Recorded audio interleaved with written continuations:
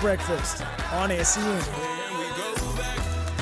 Happy Tuesday to you all, the 23rd of January. We've called in the big guns this morning, which I'm excited about. But firstly, let me tell you what's on the McCafe menu, our official coffee partner. Ricky Ponting, punter's going to join us.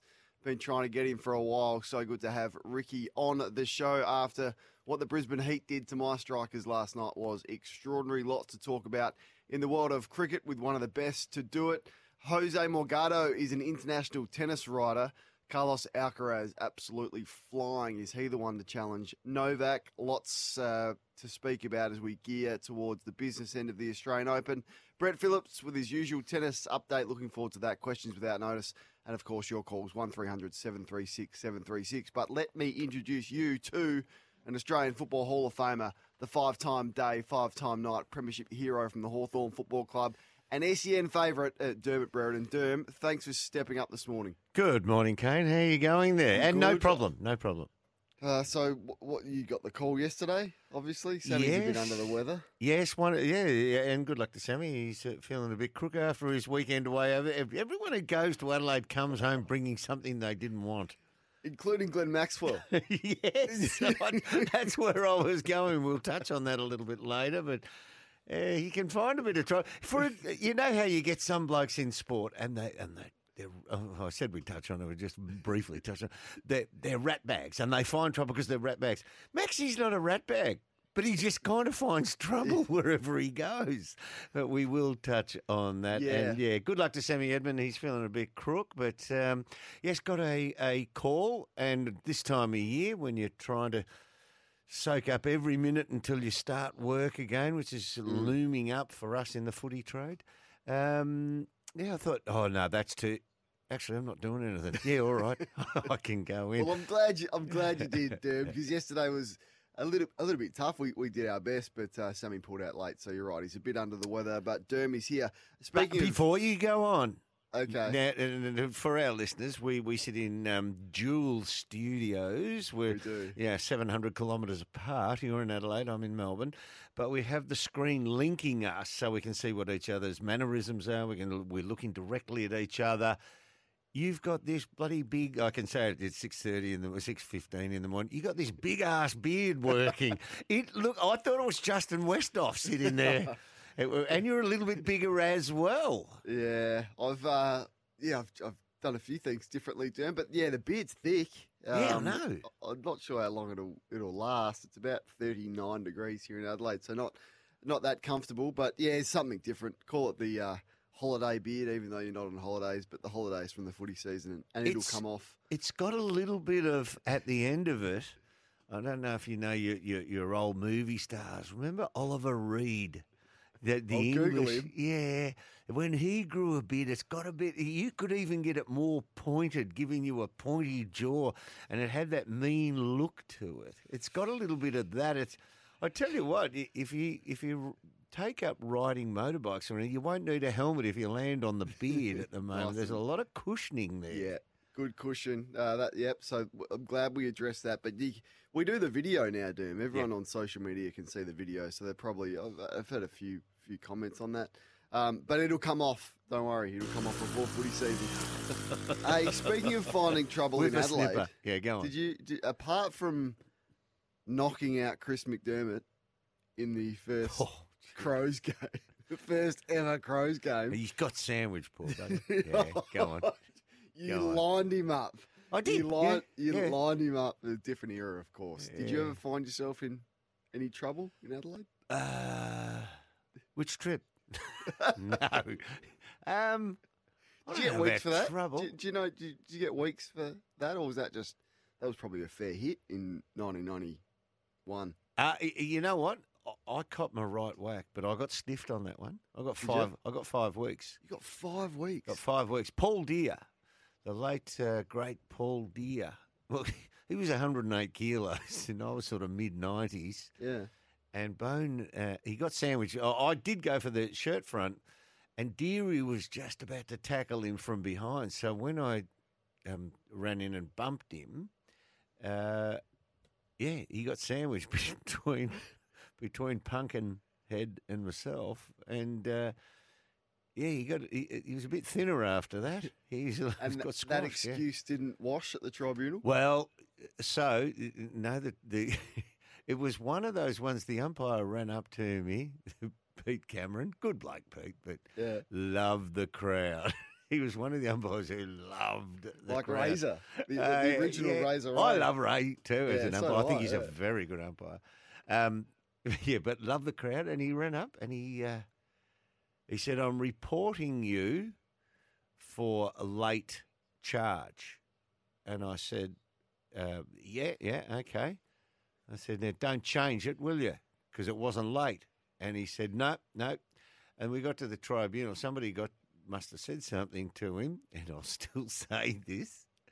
And when we got the report back, one of his umpires must have said to him, "Oh, it wasn't that late." You better change it. Yeah, and he said I put a forearm up, and we proved that I had to have raised a forearm in 0.4 of a second, raised it and lowered it in 0.4 of a second when the camera cut away. He said, no, that got raised when the camera cut away to another angle. And, yeah, I mean, Jackie Chan couldn't have raised an elbow in 0.4 of a second and then had it by your side again 0.4 of a second later. But anyway, they believed his evidence, so, yeah. 5 weeks. Yeah, what was the longest in the end? Was that must have been the longest? No. What was this? Couple of sevens. Couple of sevens. Yeah. If you There's no added point. If you added the inflation to that in 2024, what would the 7 equate to? Jeepers. I'll tell you one thing, though. The first 7 in bonuses and the likes back in the day cost me, all up in the end, about 120 in the 90s. Yeah, in the early 90s. So it was it was an awful decision. So you had some certain games played clauses in your contract and finishes and correct. 120,000. Who's Serves the you idiot? right. Yeah. Serves you right. Mate, I couldn't agree more. You sound like your old man now. He used to give it to me as well. Yeah, he'd come out. He'd try to come out and address his team. And if I wasn't trying to do anything to it, like Graham, and he'd walk out, he'd yell out, "He's kicking your ass, Burton." Shut up, Corns, you idiot. Oh, what an era. A lot of byplay in those eras. Yeah, how good. We miss it a little bit. You were the king of the byplay. Oh, speaking of you, it's just about you for just a little second here, Derm, because it was 20 years of SEN on Friday. I wanted to ask you if you're a key influential player of the early years at SEN, your recollections and your memories of those early days of SEN. Yeah, well, we started over in Richmond, you and I shared a lift once, didn't we? We did. You gave me a lift. Yeah. Very kind of you. Yeah, so that was over on Bridge Road in Richmond. No, I was on with Anthony Hudson and Matt Hardy. Now, Matt Hardy wrote a footballing book about being a supporter barracking for St Kilda. Comedian Matt Hardy, he's been in front of the mic, behind the mic, he's written for people. He actually wrote, they had about 30 writers around the world. Kelsey Grammer, remember that show, Kelsey Grammer? I do remember that He was show, one of the writers on it, and and he got paid a retainer, and he'd write X amount of jokes, and so with about 30 or 40 writers around the world all doing the same thing, you might get one of your jokes on every 6 episodes. Yeah, he was a writer for that, and he was on our show. He wrote a very funny book about being a St Kilda supporter, growing up in the burbs. I think he was Mount Waverley, Glen Waverley, something like that. And he was on with us. He was hilarious to work with. In the early days. And, of course, the terrible, tragic passing of Hook, David Hooks, before the night before the first time we went on air. So it was a very sombre affair. But and then we had as you came on a couple of times back over there, we had Crunch Time came out of the Richmond studio, and the first incarnation of Crunch Time was Hutto, myself, and Grant Thomas. Is that right? Yeah, and Robbo as well. Yeah. And we love Robbo. But Robbo's a little bit like Mike Sheehan. He doesn't cop criticism well, or he's precious. He's hilarious, Robbo. No. He's brilliant at what he does. You got to give him that. Did he crack it a bit? No, well, Robbo, he doesn't take that feedback all that well if it's not positive. It's not that he cracks up; he just doesn't know how to deal with it sometimes. Yeah. And in the early days, Tomo's got a wicked sense of humour, and Tomo was on and. Robbo was talking about, but this is how it works. Like, Tomo, you've known me for a long time. You know how I operate. You know how I work. And blah, blah, blah, blah. And then Tomo, when he finished, Tomo nonchalantly looked at him and said, I don't know you. And Robbo's jaw dropped as if to say, how could you do that to me? Robbo learned out of that one, though. Oh, yeah, so Tomo was great fun. And Tomo's brilliant because one thing you've got to understand, and you're a little bit of this beast as well, Kane, is that most people in the footballing world, 99.9% serve a master. Mm. And they have somebody who is let's call them their natural predator. They're their boss and their natural predator. They cannot go across their desires. You're wonderful for this football landscape because you fear no predator like that. Sam Newman's another one who fears nobody's backlash. Grant Thomas fears no natural predator. He will, in terms of the footballing landscape, he will speak his mind and give you his absolute truthful feelings. Whereas a lot of us, and I put myself in the same book, a lot of us actually temper what we say because we're fearful. Like if I was to come on now and say, oh, yes, I went and had a burger at such and such. Oh, the stuff fell out. And I'd have to look sideways and go, right, who sponsors us? Yeah, is there a... No. We all have somebody... Yeah, we do feel that.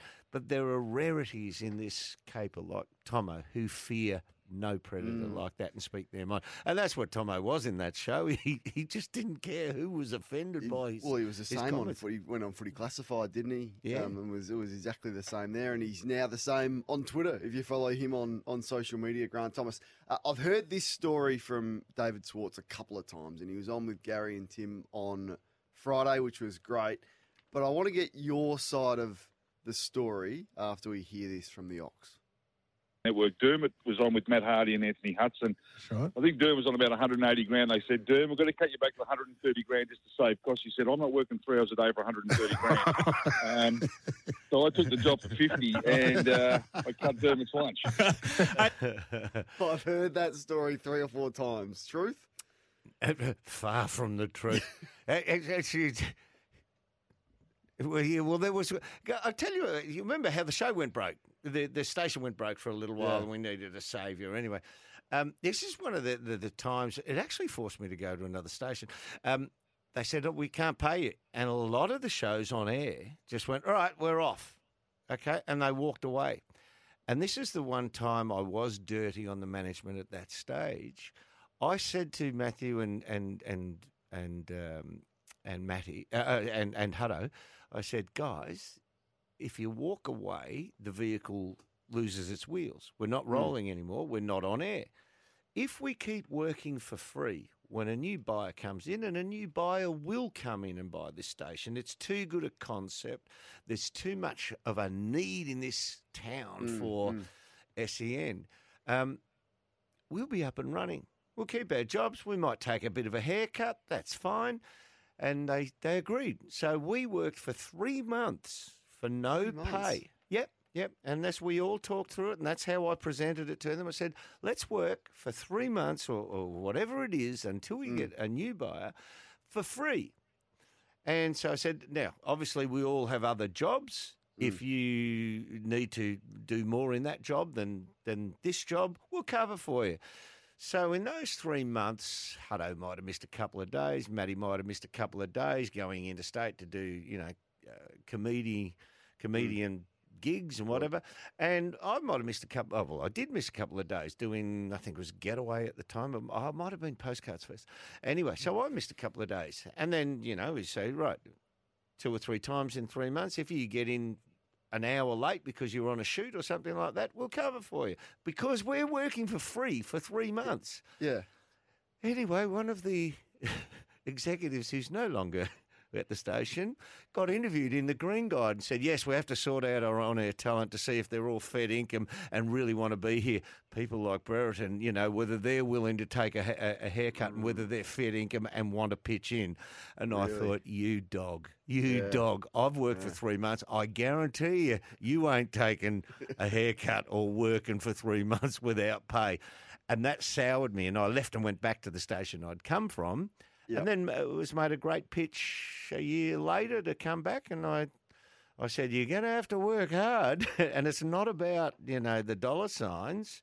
It's about the environment, because that environment that director created. But it fits in well with David's, wouldn't take a haircut. I've heard that a couple of times. So I'm happy for him to run with it. But that's the truth of it. So we work for 3 months without pay.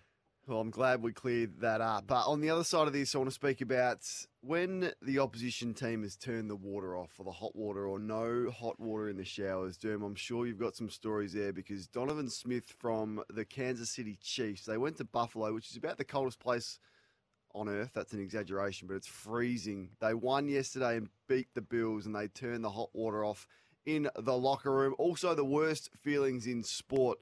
I want to get your thoughts on that. What are some of the really ordinary feelings in sport? We're up and running for Kubota for over 40 years. We're making tomorrow matter, shaping and building Australia together. We want your calls. Derm's in the house, 1300 736 736.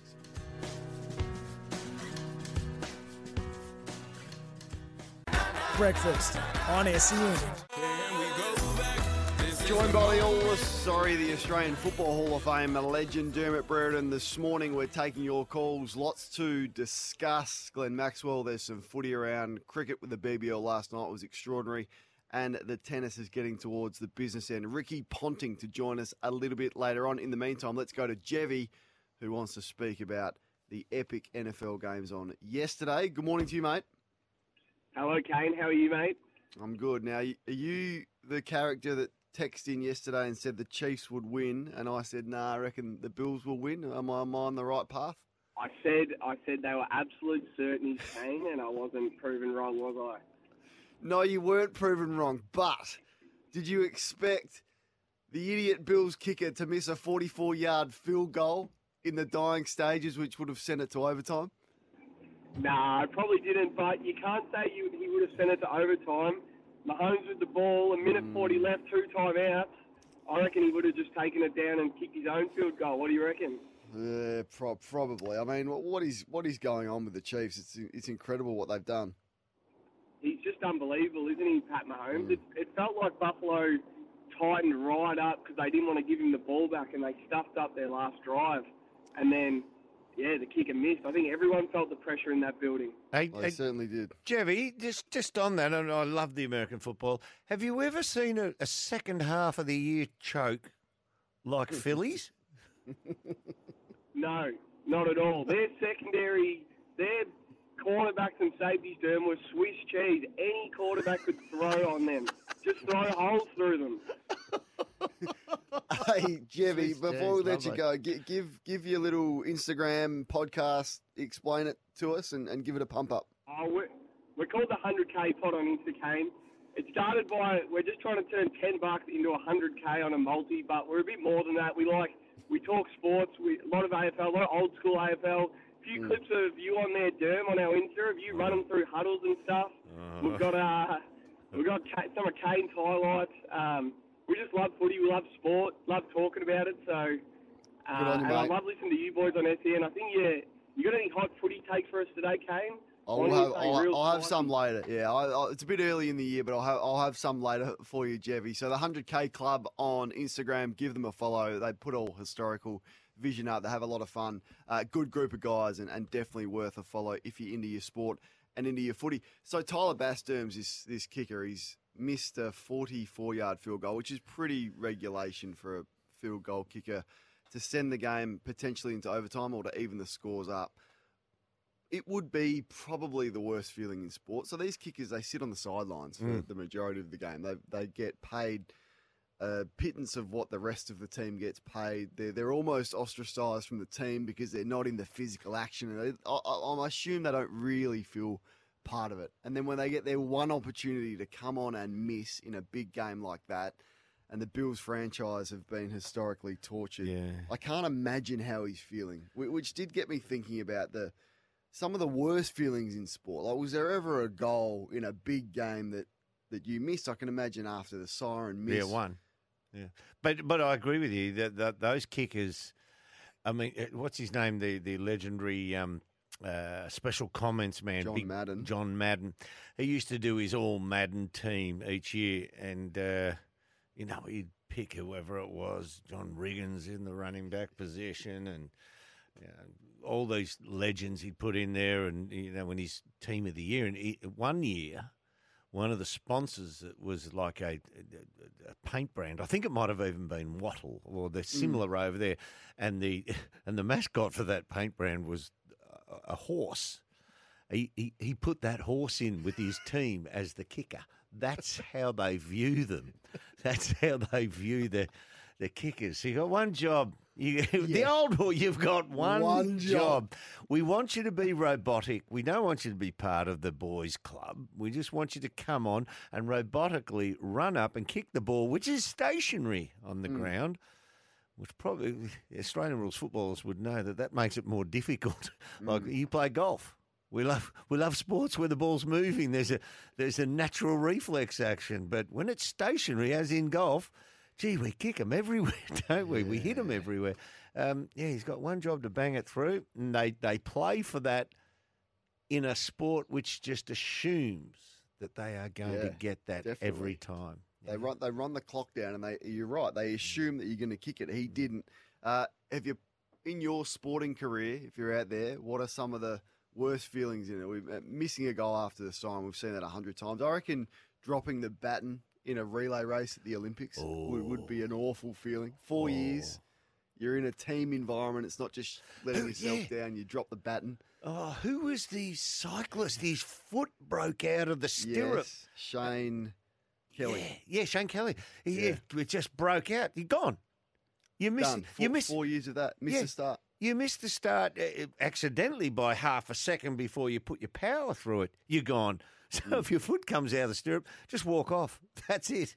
There's no catching up from there. So that's what I want to ask you this morning. Those horrible feelings in sport where you feel absolutely awful about it, because I've got real sympathy for Tyler Bass, who will probably be cut. Like in the offseason, he's now that ruthless that he will now be cut. And it wasn't just him. There were some other mistakes that were made, but everyone will focus on that. Weird name, though, isn't it? Tyler Bass. Yeah. 0433 98 11 16.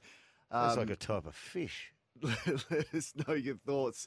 I got a good feeling about today's show, and our recommendations are for Charlie Battisti & Co. It's Melbourne's finest facility for the repair of prestige German vehicles. Get your repair process started today. And if you've got a recommendation, let us know that off the temper text. We'll be back with you after the news headlines. Asking you, what are some of the worst feelings in sport after the Bills kicker Tyler Bass missed? And a lot of people are pointing out that it was a difficult shot because it was -4 degrees in Buffalo yesterday in our measure, and it felt like -10, and there were crosswinds, so it was difficult. But in the end, that game is going to be remembered for the missed field goal. Lay down Sally, I think, is the worst off the temper text. This one, I remember the girls' Australian swimming team losing a gold medal once by starting or jumping too early. Kane Corns would be struggling to convert from 25 yards. Absolutely, I would be. Jimmy Steins, Adam. You take says that on the chin, don't you? You have to. Yeah. That's true. Jimmy Steins, Derm, that was I played in that game. Yeah. Jimmy, he just lost himself and ran through the man on the mark. Gary Buckenara was kicking a goal, and there were probably, if you had to pick one bloke in 20 years of Hawthorn around that time to, as an opposition team, to not kick at goal, he was deadly. So once he got within his range, we were pretty confident. Roberto Baggio missing the penalty in the World Cup final in 1994. That was a big one. That's hurt.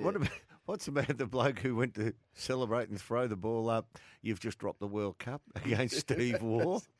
Against South Africa. Yeah, he was the opener. Oh, his name escapes me for the moment. Yeah. All right, let us know your thoughts on that. Time for our sports update, Derm, and it's been an interesting story regarding Glenn Maxwell. Herschel Gibbs, was it? Herschel Gibbs, yeah.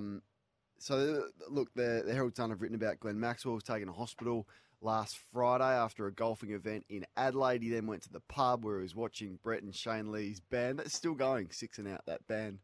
Amazing that band is still going. Anyway, was rushed to hospital after fainting or passing out and then eventually released, and Cricket Australia only found out on Monday. He's then been rested from the ODI squad. Cricket Australia saying he's not in relation to that, but some would draw conclusions there. Yeah, rested even though he was named in the squad a fortnight ago. Well, rested to get over a hangover. Yeah, I don't know. Just say they've left him out. I think we'd all swallow that. Yeah, and now they're alluding to the fact that Glenn Maxwell has had some issues with alcohol. That's the headline in the Herald Sun today. So not exactly sure. Those close to Maxwell are saying, look, it was just he was dehydrated, had too much to drink, went to hospital, was released, and he was fine a couple of days later. So it's either a big story or not much to see at all. Stay with cricket. Did you watch the BBL last night? I didn't see it. Saw all the scores, kept abreast of it last night. Yeah, it must have been. What about Brown's innings? That must have been extraordinary. No, it was. He was smashing, like in the absolute sweet spot, almost like I think Mark Waugh described it as a once in a lifetime inning. So he made 140 off 57. It included 12 sixes and 10 fours. And you could tell, like, the game was over inside the first 5 overs. You could just tell. 12 sixes. He's made 72 off just stand and deliver. He was on a tear and destroyed Adelaide. So they're through to the final, which against Sydney, which will be an interesting one. Travis Head, Dermy may have to play the Brisbane test under team isolation protocols after testing positive for COVID when he felt unwell at the end of the first. I mean, things have changed from a few years ago. Yeah, we'd lock you up in solitary confinement for having it, wouldn't we? Yeah. COVID, you just about put the Grim Reaper sign on them, wouldn't you, back in 2 to 3 years ago. Now, you can still play sport. Yeah. It makes a mockery of why we weren't allowed to play golf. Two blokes walking down I mean, some of the things. How could you not allow that? That's just complete and utter idiocy. Well, even at the time, people were getting called crackpots for saying, oh, come on, let us play golf. Yeah. Shutting down playgrounds and 5 kilometre radiuses and a limit on how much you could exercise. It's ridiculous, some of the stuff we did. But that was the time. No one knew really any better. This was a nasty one and a worrying one for Will Pukowski, but eventually he's been cleared of concussion. He was struck in the head and retired hurt in a second 11 game for Victoria in the Australian Open yesterday. I wonder if do you think I mean, you know cricket a lot better than me. Is it a technique thing with Will? Like, it can be. Yeah. I just haven't seen him bat enough. Really, the only exposure we've seen him in mainstream is when he played that in Test cricket 3, 4, 5 years ago now. And his technique looked pretty sound and pretty strong. We thought we had an opener for the next 10 years. But there's a couple of reports coming through. Given that it was a second 11, there's no real coverage on it. I haven't seen any yet. Some were suggesting he got hit early in the innings and he still put on another 30-odd after it. So that would suggest that he wasn't too bad and they're being overly cautious, if that is the case. Yep, and you can understand why. In the Australian Open yesterday, Alexander Zverev and Cam Norrie, they played an absolute epic. Eventually, Zverev won in a 5th set tiebreaker. There was heartbreak for the 19th seed, Alina Svitolina, who retired early in her match against Linda Noskova. I think she only got 3 games out. Yeah. Not good there, but good for her opponent to walk through on that one. Alcaraz won, as did Daniil Medvedev. Daniil Medvedev did an excellent interview with Jim Courier on court after the match. He was explaining how the technique around how he receives serves so far back from the baseline. Saw that. It was a great insight just to give him more time to line up a big power shot and the likes. And sometimes tennis is one of those ones where, to the layman, I love watching great tennis players play. I don't really understand the sport. So I like it when somebody can turn around and actually say, well, this is the angle we've got to play at. This is why we played these shots.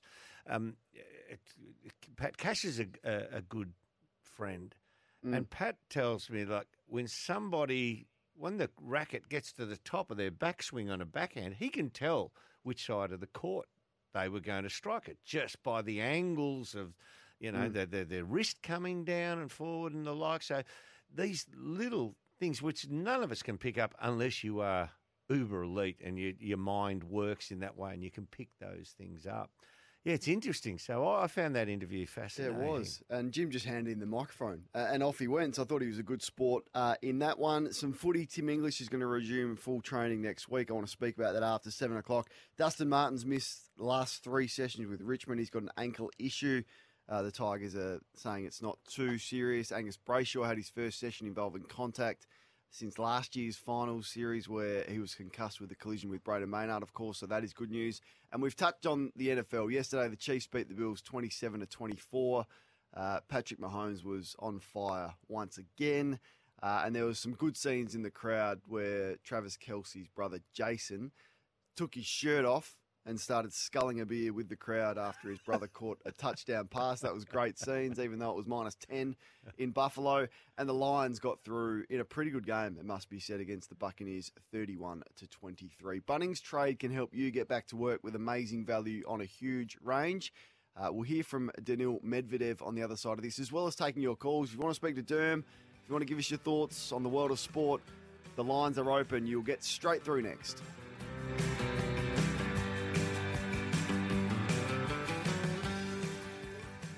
Breakfast on SEN. It is breakfast on SEN. Derm is in the house, which we are loving. Your calls on the open line, which is 1300 736 736. Moments ago, we mentioned the interview that Jim Courier gave with Daniil Medvedev after he won his 4th round match yesterday. For those that missed it, here's the insights he gave. Show me where you started. You can take the microphone if you want. Yeah, I mean, it's the thing is that you called me master of a return, but I don't think so, because my return from close, I don't think is that good. Like, I can do it, but it's not the best. Then you ask Novak or someone else. But yeah, I started here, and then at one moment with my coach, or even by myself. I would play some guy that I would come on tour, and then there is Joe Wilfred Tsonga, who is only doing 220, and I'm like, okay, and I lost the match, I remember, pretty easy, no break points. And I was like, maybe should do something different. So next time I played someone who served big, I would go somewhere here. And then I would play someone who served bigger, and I would go somewhere here. And then at one moment I understood that I can actually play many guys like this, because what it makes me do is when I'm on the ball, I kind of don't hit a return. I hit like a normal topspin shot, because when the ball comes to me, it's not anymore. It's in the good position and stuff like this. So at one moment, I just understood that that's where my return is the best, and I started playing better. All right, that's phenomenal. It was, and he was almost standing by the back wall in the end as he's explaining it. Yeah. David's given us a call. You want to speak some cricket, Dave? Welcome. Yeah, good morning, boys. How are you? Good, mate. Yeah, this is a bit of a conspiracy observation, and that is the lead up to when Dave Warner decided to say that he was retiring. As soon as that happened, the media threw up 3 openers that would be, in the mix to take the position. And then about, a few weeks later, Andrew McDonald was interviewed on the radio, and he threw Cameron Green into the mix, which is interesting, at that time. And then as soon as that was mentioned, people like Langer and a few others came up and started to say, hang on, this is a special, a specific position, and that, it requires an opener.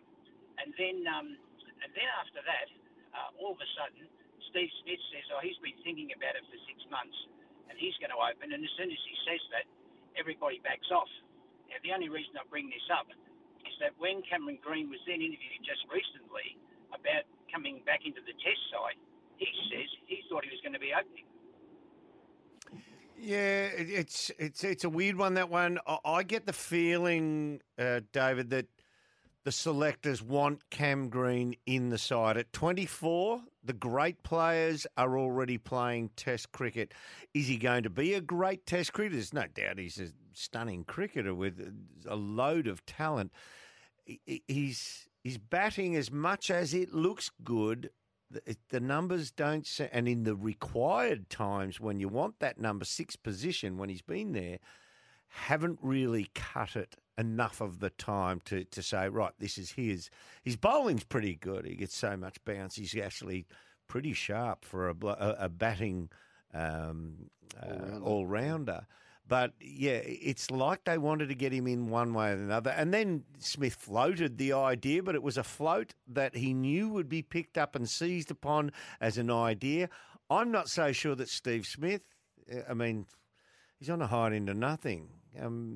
Yeah, if we were playing England, if we were playing New Zealand or India, how do you reckon Steve Smith would go as an opener? I think he's one of our favourite cricketers of all time. He's one of the greatest players of all time. I just don't like this move. I think all that movement at the crease, he doesn't look like a settled opener. I think opening bowlers of the great Test nations would like bowling at him. Richard and Billy, stick around. We'll get to your calls on the other side of this. Stack of text coming through as well. Yeah, Cam Green's recent Test innings, Derm, 6, 25, 38, 28, 0, 18, 16, 3 and 14. Ricky Ponting to join us on SEM Breakfast. We'll get his thoughts a little bit later on this morning. But Richard and Billy, we'll get to you next.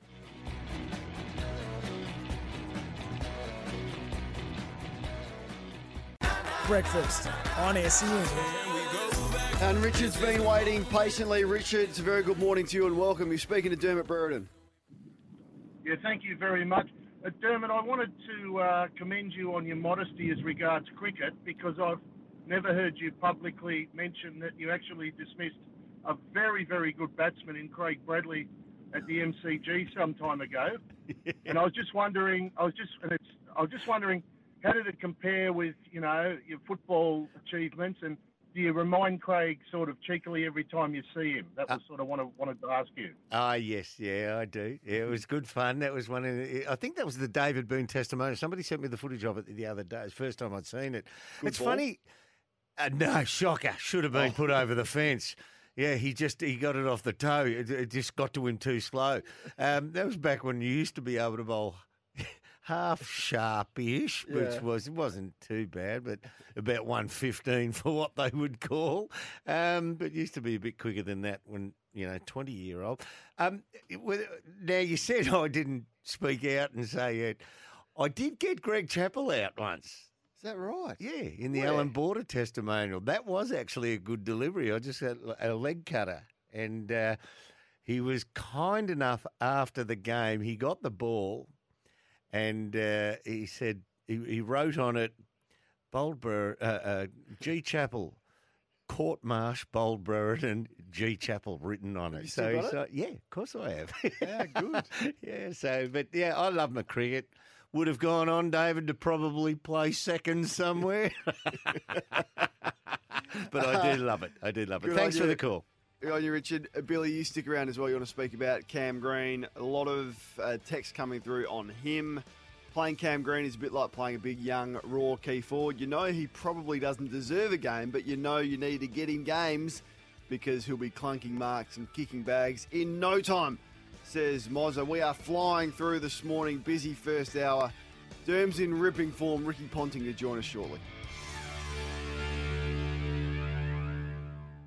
Breakfast on SEN. Hope you're having a magnificent morning. It's a very good morning to you. If you're just waking up to us for the first time this morning, it is Tuesday, the 23rd day of January, and we're talking sport with you. Dermott Brereton, the Australian Football Hall of Fame legend, is with us, filling in for Sammy Edmund, who is still a little bit under the weather on the McCafe menu. Ricky Ponting is going to join us thanks to the award-winning Ponting Wines.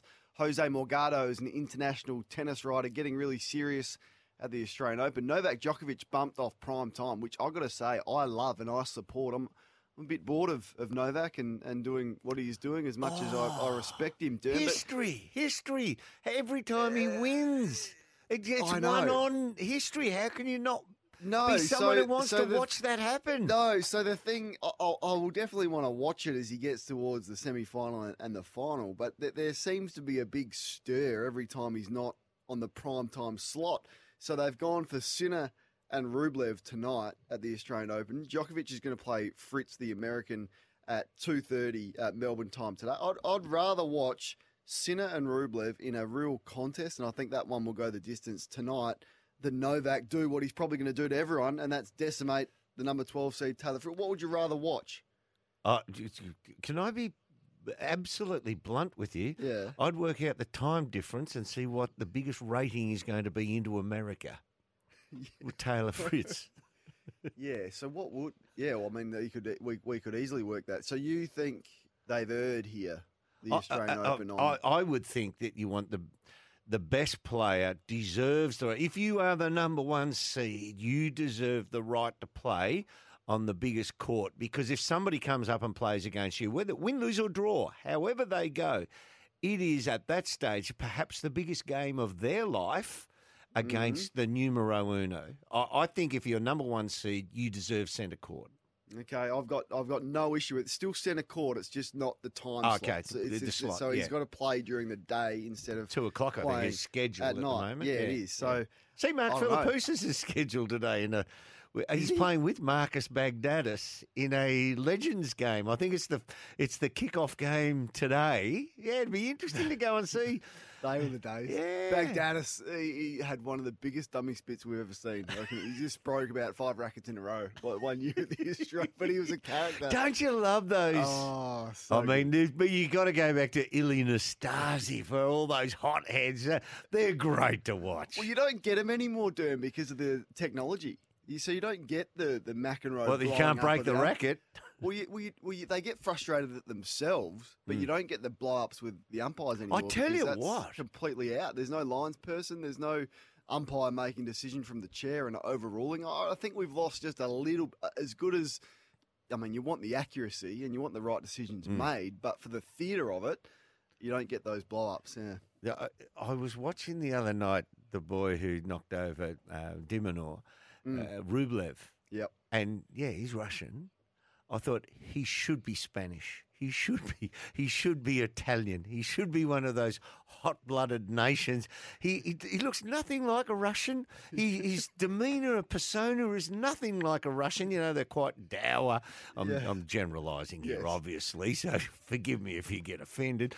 He's not that dour, I hit ball back over net type. You know, he's like hot-blooded. He argues with himself. He looks at his coach. His coach looks back at him, and he starts yelling at his coach as if the coach has hit the wrong shot. Yeah, he's really hot-blooded, and I thought he shouldn't be Russian. And he's got a huge forehand. So that's what I want to see tonight. Was it the right call not to have Novak tonight? Are you just a bit, I don't know, are you a bit sick of Novak with his dominance, and it becomes a little bit boring? Derm thinks they should have put the number one seed on tonight in prime time. Got some support off the text too. Couldn't agree more, Kane, from Matt. Novak is the most boring player to watch. I don't know how the best player in the world can be boring. Is it boring just winning? Is it? Well, I think it is. When you are so dominant, it becomes it's boring winning. Not for him and his team, but it does for the rest of us. With no Aussies left, it becomes a little bit boring. What do you think, Jeff? Kane, I couldn't agree with you more. On Sunday, when Djokovic played old mate number 20 in the world, I don't even know his name. It's 6-love, 2-1 in the third. Yeah, and Marinaro or whatever it was. Yeah, he was like Winks when he turned for home, 6 lengths in front, just eased down to win 6-3. He got a reality check. Yeah, Rublev and the other bloke tonight, it's 4 versus 5. Yeah, that's the best game of the day, you know, when you get that. And then as soon as you get Djokovic playing Carlos Alcaraz, he'll be back on the night one. Don't worry about that. Yeah, no doubt. I mean, there was a bit of a stir about Alex de Minaur being given the primetime slot over Novak. I was like, are you kidding? We got an Australian. Of course you're going to put them on primetime. So no issue with it. I think they've made the right call. Just you mentioned, we'll talk a little bit later with BP and some other guests, but that Alcaraz, does he have superstar written all over him? My goodness. Hey, how'd you like to be the marketing agent for him? What are we witnessing there? I mean, see, BP Hill Joyner, he's been, I reckon, wasn't an out there statement, but 2 or 3 years ago he said he's going to win double-digit Grand Slams, I think it was, and I sort of scoffed at him and said, "BP, really?" And he said, "No, this guy's special." And but he's got game, he's got look, he's got sex appeal, all of that. Yeah, and he's competitive, but he's fierce, but he's got a nice nature about him. The legs on him, I said this yesterday morning. He's got these big legs and the power, the way that he moves across the court. So you're right. When was the first time you've seen someone and gone, wow, this guy's going to be absolutely anything? So, look, let's hope he can. I'd love to see him win it.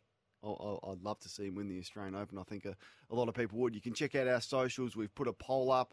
And don't forget the Toyota Caller of the Year is back starting next Monday. It's your chance to win a 2024 Toyota Hilux GR Sport, all thanks to our great friends at Toyota. If you want a Hilux, they're terrific cars. There's stock available now. Just contact your local Toyota dealer. Now, I've got one for you off the text from Noddy. Timmy Franklin, this fella who's running around the world, Kane. His name's Timmy Franklin.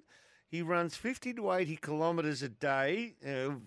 One of those things everyone should know. Almost 25,000 miles, 40,000 kilometres, one circumnavigation of the world. He's got 8,000 to go. Have you heard about this fellow, Timmy Franklin? I have heard about him. I feel a little bit guilty because when it first started, you're not running it with him? No, not that. When he first started, I was all in. I was like, this is unbelievable, and I was following him, and I was invested. But as it's sort of gone on, because it's such a long exercise, I lost. It wasn't at the top of my mind. So thank you for. He's the Novak Djokovic of the running world, is he? Well, just getting it done, but you're not interested. Well, he's just your ordinary guy. This is what makes it special, what he's doing. He's just your ordinary bloke who just got up and said, I'm going to do this for a good cause. I'm going to do something extraordinary, and that continues. So, a bit of Forrest Gump about him. Just exactly. Keep running. I've got him up on Instagram at the moment. His handle is Timmy R. Franklin, if you want to follow along. He's currently running in Romania, and he's done 18,800 kilometres done. Do I want to talk some footy because the AFL were going to crack down on a couple of things in the off-season, a few rule tweaks. You can't jump and smother and hurt someone. You're in trouble there. But they've also cracked down on clubs. So this is what they said. Clubs must ensure that all medical information issued to the media is credible, responsible, and specific in terms that they are meaningful to teams, media and fans. This includes the information in the weekly injury reports and information on injuries announced to the media during matches. Well, the Western Bulldogs have failed their first test, but they're not the only ones, and I wonder whether the AFL will fine the Dogs or whether there'll be a $20,000 is the sort of Damocles hanging over their head, isn't it? You get it wrong, you deliberately mislead the information as to the reporting of injuries to the media. I believe it is up to $20,000. So I wonder if the preseason is a grey area. So perhaps that's a get out here. But Tim English, I mean, everyone was guessing what was wrong with him. I saw all sorts of journalists going to training and saying Tim English is on light duty. He's not exactly sure what the issue is. Then it became, as more journalists did some digging, Xander Maguire said it was a concussion-related incident. Then others sort of jumped on the back of that, which forced the Western Bulldogs to release a statement. They confirmed that Tim English suffered some migraine-related symptoms in the weeks prior to Christmas. As he suffered concussions in the past, the club wanted to be thorough and diligent in Tim's management and engage medical specialists. Essentially, they completed all of this. They found out that it wasn't related to concussion. It was just more of a migraine. His symptoms have now resolved, and he will progress back into full training. So that was Jan 22. And this happened prior to Christmas. And we've got everyone guessing, what the hell is wrong with Tim English? One of the best ruckmen in the game. He's on light duties. And the Western Bulldogs didn't tell anyone, which led everyone to jump to conclusions. Is that worthy of a... I mean, they really should be fined over this, and it should serve as a warning to other clubs. There is the one no grey advantage. area. Yeah. The one grey area is there is still, on some personal matters of injury, where you should be able to keep your basic human right of exercising that element of a privacy. Migraine / concussion. I don't think it is, but it's bordering. It's bordering into that area because it's got to do with the brain, mental health.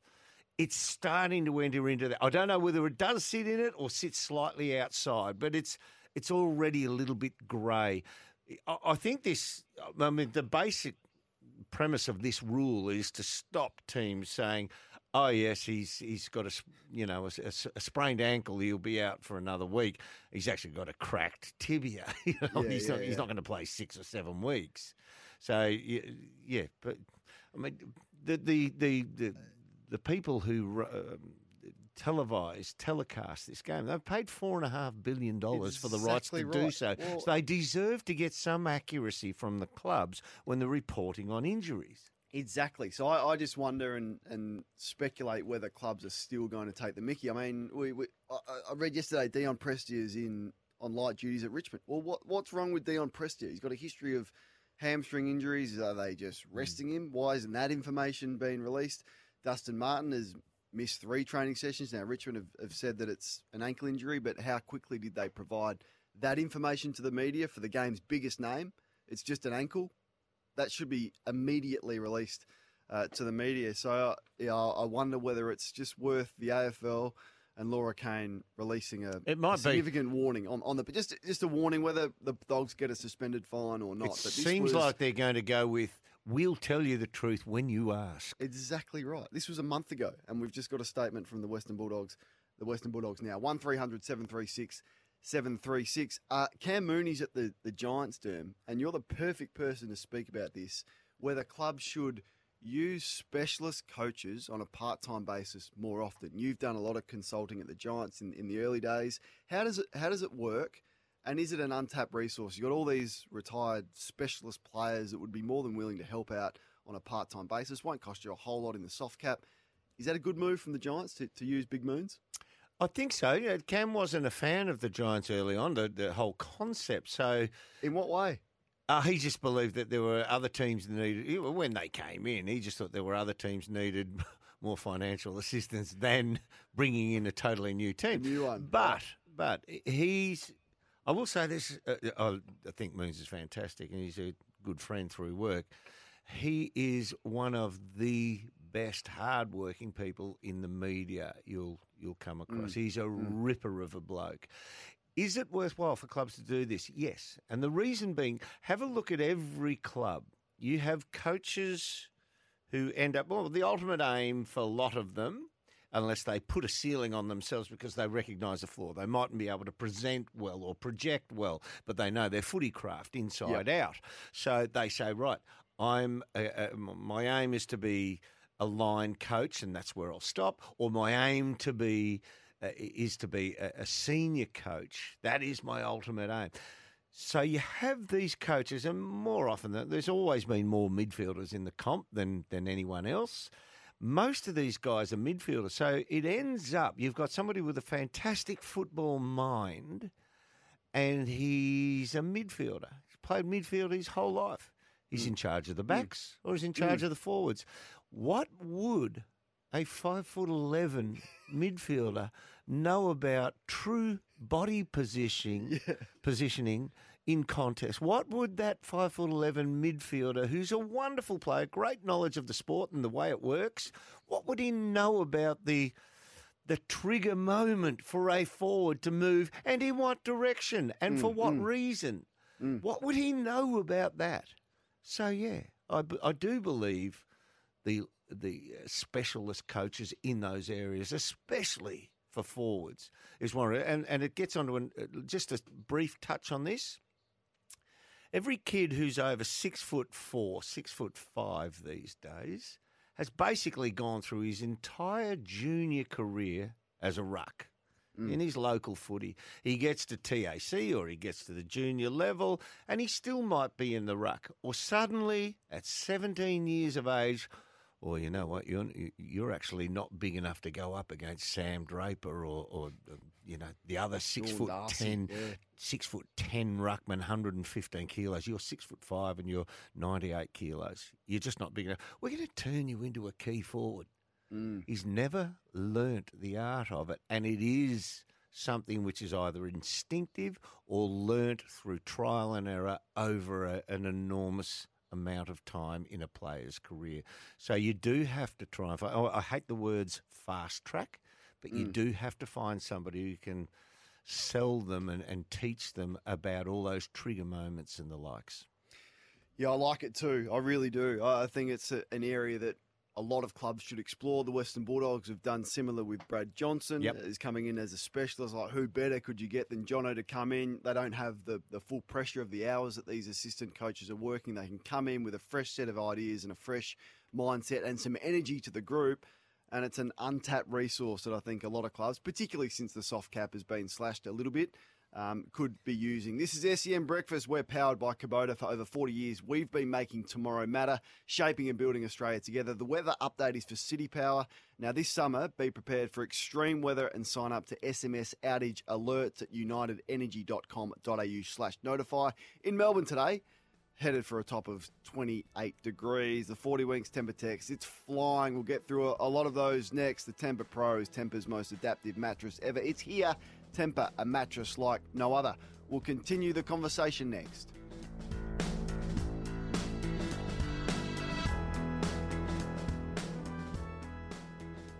Breakfast on SEN. Something extraordinary in the BBL last night. Michael has given us a call and he wants to speak about it. Michael, what's your thoughts? Have you seen anything like it? What's that, the BBL? Yeah, the innings last night. Yeah, it was a great innings, but, you know, the thing that disturbs me about the BBL is play in the Gold Coast. Great idea. No one shows up. It's a preliminary final, for God's sake. Play it somewhere play it in Townsville. They'll get a crowd at least if you can't play at Brisbane. And then second point is, my wife, we were flicking between it. It was mesmerising watching the cricket. She said, how come the two same teams are playing each other in a game? And I said, no. One's Adelaide and one's Brisbane. She said, haven't they got away uniform? Number two. And number three, the BBL, I think they should put two New Zealand franchises in, one from the North, one from the South Island. I think it just needs it. I wouldn't mind that. I don't mind the concept of having a couple of New Zealand teams, and I think that'd be fantastic. It was ridiculous, the kits that the colours, wore. I've got it in front of honestly, they look exactly the same, just a different shade of blue, really, is the only difference. Yeah, so, even the Thunder and the Stars are a different green, aren't they? And you can pick them. You've got to be colourblind if you can't pick that. But, yeah, they were confusing last night. Josh Brown, the player of the match. He made 140 off 57. He brought his 100 up off 41 balls. He hit 12 sixes and 10 fours with a strike rate of 245. He makes cricket bats, this Saw guy. that. He used his own cricket bat. I've just... So I was watching a bit of the tennis last night and I didn't get to see it, but I'm watching the, when we get time, watching the highlight package now. My God, this boy's a clean hitter, isn't he? Which one? Brown. I'm saying, yeah. For the highlights I've been watching this morning. Oh, yeah. He's such a clean striker of the ball. It's some blokes just look like they have a heavy bat and their hands are just so powerful around the grip that there's no give on the strike of the ball. The hands don't flex or move at all. They're just so strong through the ball. He seems to be one of those. He's a really interesting background too. He was still 22 and he was playing local thirds in Queensland. Well, he only decided to get serious about it. How many of these people are out? How many of these sports people are out there? We see it from time to time. Like Tom Stewart is the best example that I've seen. Yep. Like this guy's running around playing local. Like how many of them are now? Brooksy, our producer, is huge on this. He reckons there is talent everywhere? Yeah. Untapped. And so there's no one he doesn't speak to, Joel. That's it. So this guy last night at 22, he's playing. Would you say thirds? Yeah, he's playing well in Brisbane cricket in their highest league, but it's thirds, and he's gone from there in 18 months. He's then playing for, I think, in Queensland's second 11. That's an enormous rise. Imagine if you were trundling into bowl to this bloke in the thirds. Next time you turn on the TV, he's belting them around everywhere.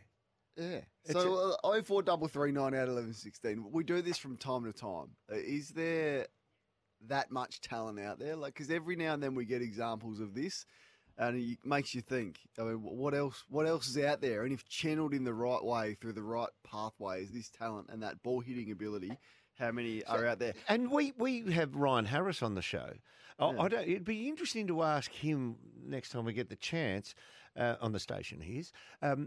Just how good a bat he thought he was, and was it clearly his dominant go-to rather than bowling. I've heard that it was better. He was better as a youngster as batting than he was at bowling, and then it came on and took off. Be interesting to see how truthful that is, because a lot of these are, you want to see the younger brother, he's even better. The only time I've ever heard that was at Hawthorn. We had a bloke who was a fantastic woman called Jeff Ablett, and they said, you want to see the younger brother, Kevin Ablett. Well, he was a reasonable player. You want to see the younger brother than him? His name's Gary Ablett. I said, yeah, all right, yeah, but heard that before. No, yeah, we've fallen in for that one already. How good was he? Matt says, you nailed it, Derm. I coached 196-centimetre ruckman who played in other positions for experience in under-17s. Now moving into seniors, he's a key back/forward. Hasn't learnt the craft. Not sure he'll get the craft coaching at a local club level. That's off the back of Cam Mooney joining the Giants and actual specialist coaches for specialist positions, and also the positions that young junior players have played. Then they're forced to play somewhere else, and they don't have the craft, and they need to be fast-tracked. Under 15s, all the kids I coached, they were like, why do we need this? You know, the agility ladders you put out in the ground? Under 15s kids, I had that, and I made them go through the steps. You know why? Because I made them do the same as I wanted a boy by the name of Hayden McLean to do, because I could see him start to get longer in his stride and lumber a bit around the ground. I thought, he's got to keep some agility. And, we kept his feet working, and he's turned into a pretty reasonable player now. He looks good now, doesn't he? Yeah, I think the sky's the limit. The sky's the limit for him. 1300 736 736. We'll take a couple of your calls on the other side of the news headlines. Derm, wouldn't be pre-season without the stories of players changing positions, and we see that from time to time. I want to ask you the question, when do you know it's right for someone to change position? I'll give you a couple of examples. So Isaac Rankin, specialist small forward. If you look at any of the champion data ratings, he is rated as elite in all of that. Now wants to spend some more time in the midfield. Is that the right move for someone like Isaac Rankin? Or if you are a specialist at a specialist position, which we've been speaking about this morning, just stay there and be the best in the competition at that position? When do you know? I suppose the maturity of a footballer, he actually knows how he can best serve the team. And I would say his talent is, I'm not going to put him the equal of Cyril Rioli, but you look at the career path of Cyril Rioli, and he had brief periods where he would go into the middle and he could just take the ball away. The opposition teams just couldn't stop his evasiveness out of the centre square at the centre bounce. And that would be devastating for 15 minutes in a match. And it might happen once every 3 weeks. I think he's got to sort of learn a little bit of that now to, hey, the ball's, it's gone their direction now, the centre, 4 times in a row this quarter. We need one going our way. And he's got wonderful feet. His ability to exit a dead end is fantastic. You see that by the way he's able to get shots at goal. If he can actually go into the centre bounce 2 or 3 times in a row, change the direction of which the ball was going and get it going Adelaide's way, I think that's invaluable. So that's a maturity aspect, I would say. Could he be Adelaide's version? So this is where I'd want him to get to if I was a Crow supporter or the club. Could he be Adelaide's version of Shea Bolton at Richmond? Could he do what Shea Bolton? Like he's devastating in wherever he goes. But midfield, centre bounce forward, get a matchup that he likes from the centre bounce, take them forward, electric speed, one of the more devastating players. I'd agree with you, absolutely. To a lesser extent, Papley. Like Papley's done a bit of, maybe that's the benchmark for this.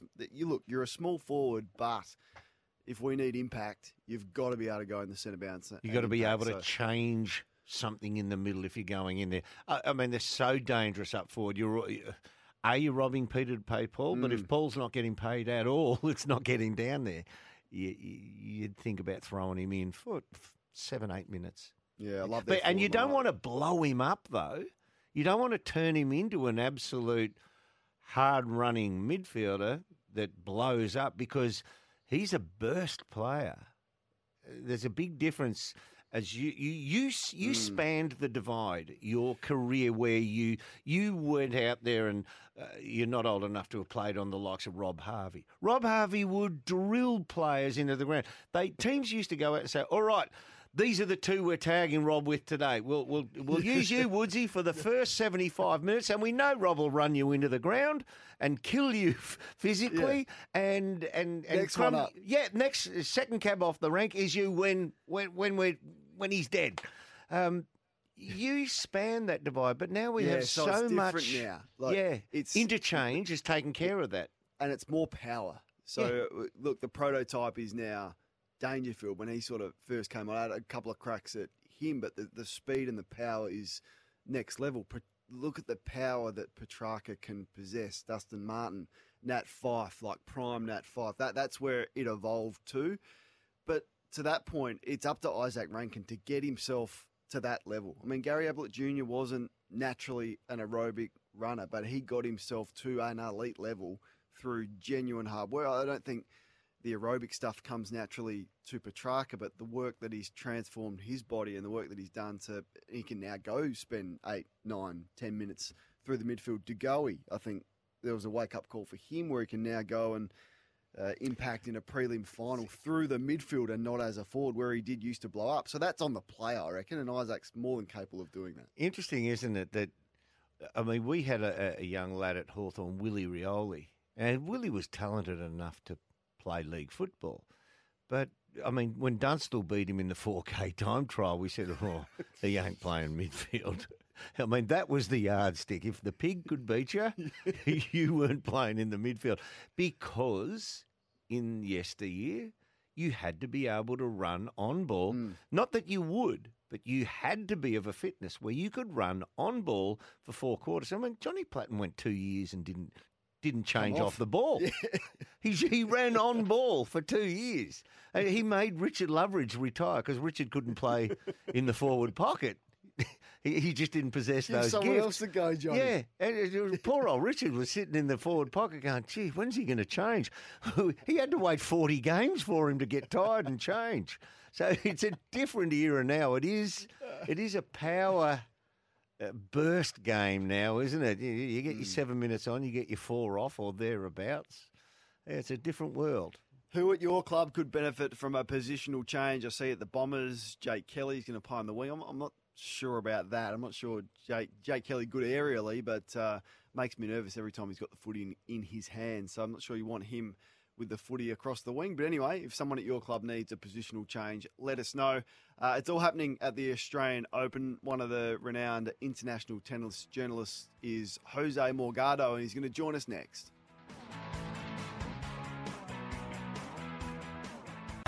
Breakfast on SEN.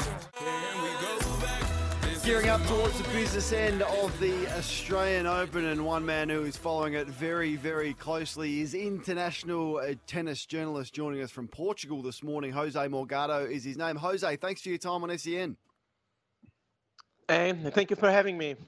We'll start with the men's side first, because I guess there's no real surprises. You pointed out on your Twitter account that the last time the top 6 men's seed all made the quarterfinals of a slam was in 2012 at the French. We've got that again here. So no significant upsets so far. Yeah, the only top 8 player that lost pretty early was Olga Rune. That was a bit of an upset in the second round against a French wildcard, Arthur Cazot. But apart from that, all the biggest favorites for the title, they are winning, and they are really winning pretty comfortably, because Djokovic lost a couple of sets in the first 2 rounds, and obviously Alcaraz lost a set as well in the second round. But all of them are playing well, and I think they are getting better and better as the week progresses. Also, Zverev, who survived to 5th set tiebreaks, was maybe the 5th contender to the title before the top 4. So So for now, all good and all ready for a great quarterfinals and a great second week of the Australian Open on the men's side. Jose, we were having a little bit of a debate here before whether Novak is great to watch or boring to watch because he just wins so, he's prolific the way he wins and he's so methodical. How will he go down in history? I think he'll probably go down in history as the best player that ever played the game. But I guess that the opinions on if he's boring or if he's amazing or if he's fantastic, it will pretty much depend on if you like him or not, or if you are a Djokovic fan or a Federer fan or a Nadal fan, because he's very efficient. His average level is very high. So most of the times it doesn't need to be spectacular to win matches after matches. So I can understand that for some people he's boring because he keeps winning and he keeps winning against pretty much everybody, and he has done a lot of winning in the last 15 years. So it can be boring for some fans that a player is still beating everybody at 36 years old. But I think that he got some opposition for this tournament. He's a 10 times champ, obviously the man to beat. But I think that he will be tested. Probably not against Taylor Fritz in the quarterfinals, but I think a possible match in the semifinals against Yannick Sinner will be very tough for the world number one. Well, I love watching boring winners. Where do you sit, Jose, on that debate? As a journalist, are you allowed to have an opinion on your thoughts on Novak? Are you a big fan or just respected what he's done? Yeah, I have to respect all the big three. My favorite big three player was Roger Federer. So now that he doesn't play, I can pretty much say that freely. But obviously, he was my favorite in terms of game style. But I have to say that I'm enjoying watching Djokovic more and more as the time goes by. I think that he's enjoying himself more on court now that he got all the records, and I love the story that he talked about being friends with a tree in Melbourne. So yeah, I'm enjoying more and more watching Djokovic compete and the way he competes, because obviously he got a special temperament, and I can understand why some people don't like him, but yeah, you really have to respect a player that won 24 Grand Slams and he's 36 years old, and you don't feel that he's that old. It's kind of crazy when you compare, for example, with Rafa Nadal, who is 1 year older and spent the last season entirely out, or with Roger Federer, when he was 36 and everybody was talking about how good he was at that age, but you don't really talk about Djokovic's age, and I think that's amazing. Yeah, the way he presents physically is phenomenal. Can you tell us, Alex de Minaur, the other night, he took a couple of sets by tie break and he looked like the emotion was running high, and Rublev eventually wore him down and just knocked him over completely in the final set. Number 11 in the world is not to be sneezed at. It's an awesome effort. But what needs to happen to his game? If you were his hardcore coach, from what you see, what added extras would you need to put into his game so he gets deep into the top 10 worldwide? I think he's getting better. He's getting better every season. Obviously, his week at the United Cup was pretty massive. Obviously, beating 3 top 10 players, beating Zverev and Djokovic. Yep. Djokovic wasn't at 100%, okay, but it's still Djokovic and it's still a great win. And he beat Zverev in the semifinals as well, and that was, I think, massive for him. But I think that he needs a very good slam run, very good slam result, and he had that chance this week at least to reach the quarterfinals. Obviously, we know that he got a pretty terrible record against Sinner. So even if he beat Rublev, he probably would have a tough time against Sinner. But I think he needs a great slam result to go deep into the top 10. I think he's getting better. His serve is getting stronger and he's getting better. Obviously, his forehand improved a lot. I think he improved in the last couple of seasons on clay, where we struggled so much. So I think that it needs a couple of details to start beating those kind of players in the big events. But I think he's getting better. Obviously, he entered the top 10 2 weeks ago. He was the first Australian in 70 years, I believe, to do it. So I think he's getting there. You guys just have to have a bit more patience. Oh, we're Aussies. We don't have patience. We don't have a lot. Jose, before we let you go, the ladies' side a little bit different. I think there's 4 unseeded players through to the quarterfinals. Who do you like? I mean, Coco Gauff looks red hot. Yeah, I think the women's draw is kind of crazy, to be honest, because the only two of the favorites survived till the quarterfinals, and this time actually all the big favorites on the women's side, they arrived in good form, because Iga Swiatek won all her matches at the United Cup in singles. Elena Rybakina won a title in Brisbane in the first week of the season. Coco Gauff won a title as well. Sabalenka was playing well. So I was expecting that the big players would make the quarterfinals. They did on the bottom side of the draw, with still a possible semifinal between Sabalenka and Gauff.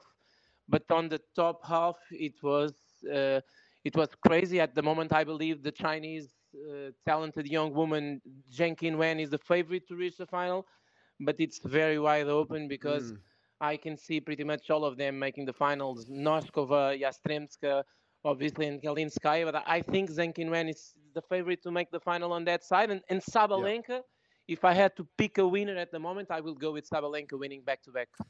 Good on you, mate. Loving your work and your coverage. Appreciate your time this morning. Thank you. Thank you for having me. Quarterfinal action at the Australian Open gearing up. Jose Morgado, our guest.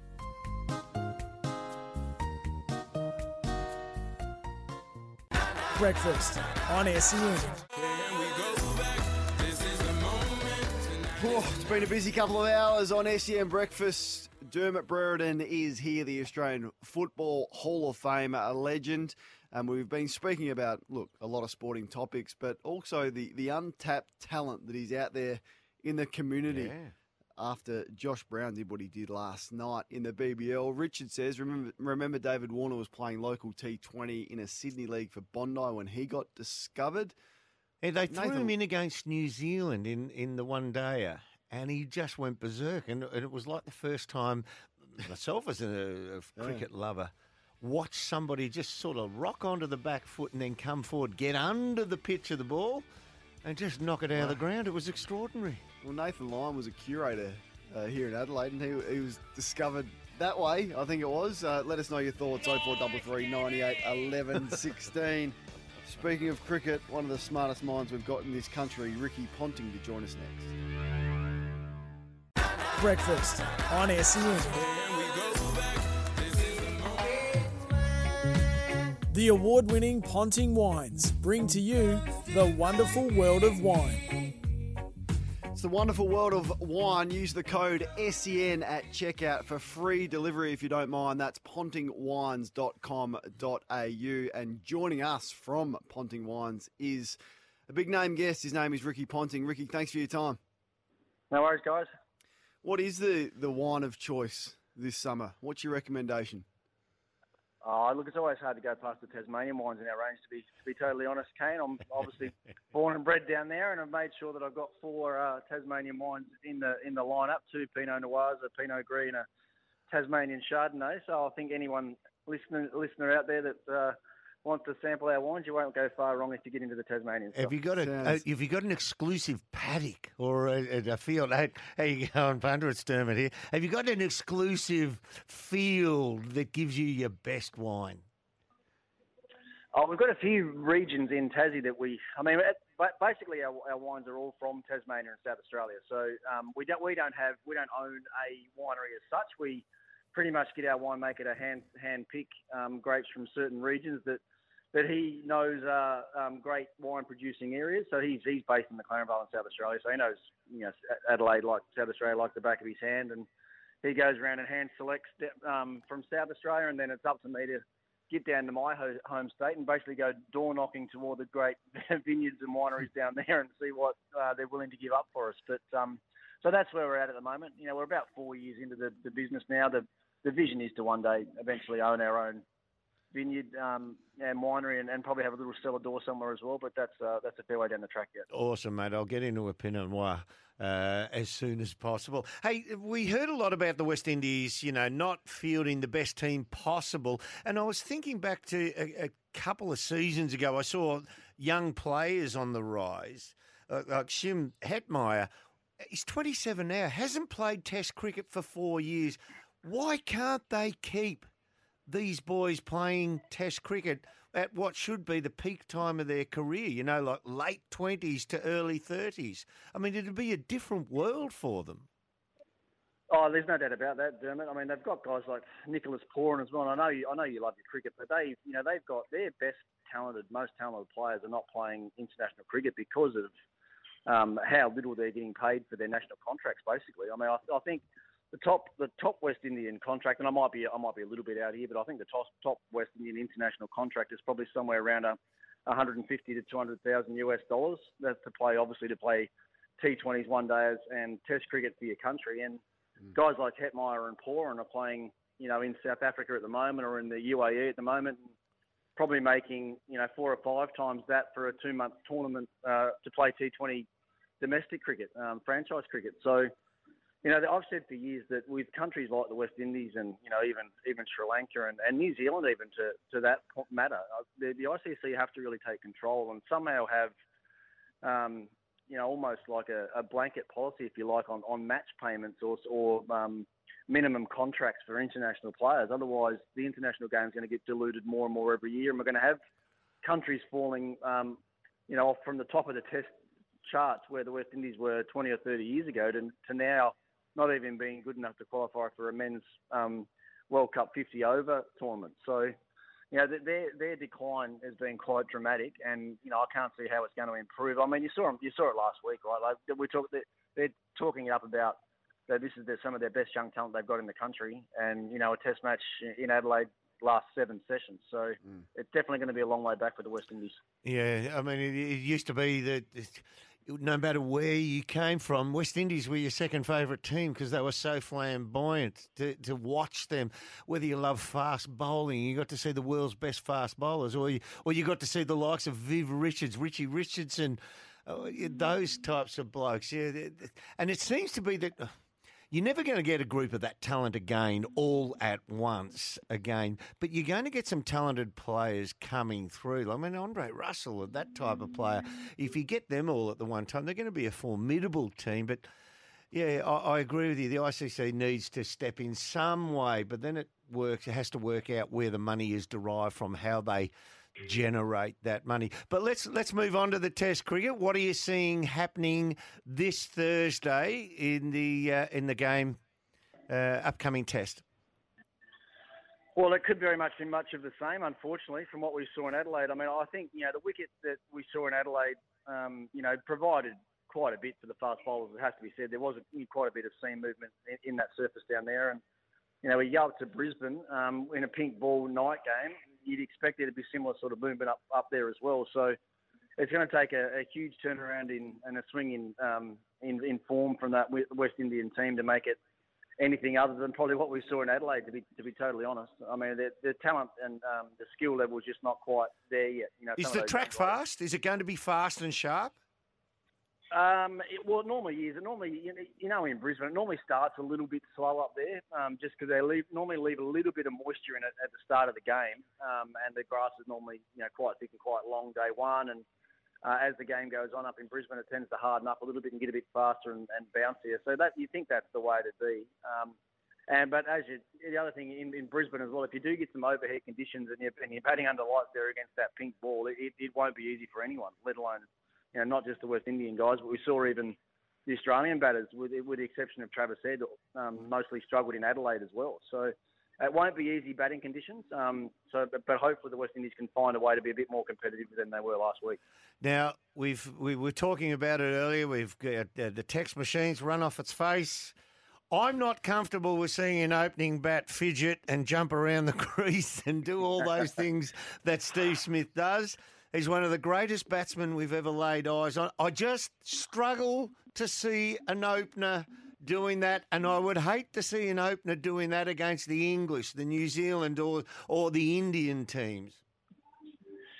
Yeah, look, I was as surprised as anybody, really. When that story first broke that he put his hand up and said that he was willing to do it, as soon as I heard that, I thought, well, that's definitely the way they're going to go then, because you could see how desperate they were to get Cameron Green back into the side, which, by the way, I don't necessarily agree with either. I was pretty open saying that I felt they had to pick the most in-form and highest run-scoring opening batsman from domestic cricket, and at the time that was Cameron Bancroft. I thought he deserved to get picked on the work that he's done over the last couple of years. I think he's averaged over 50 the last couple of years in first-class cricket, and I just think it sends a lot of bad messages, I believe, to the. Can I interject there, punter? Can I interject there on Cameron Bancroft? There is a thought that he could be like a Graham Hick. He will belt up the first-class bowlers, but will he be a long-term success?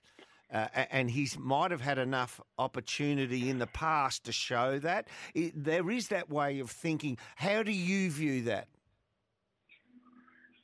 Look, I think there can always be that way of thinking about anyone until you give them a bit of exposure and see what they're actually going to be like. Mm-hmm. I mean, I guess the way you can look at it, and with you and Kane there, you can look at it with AFL footballers as well, right? Like a lot of those.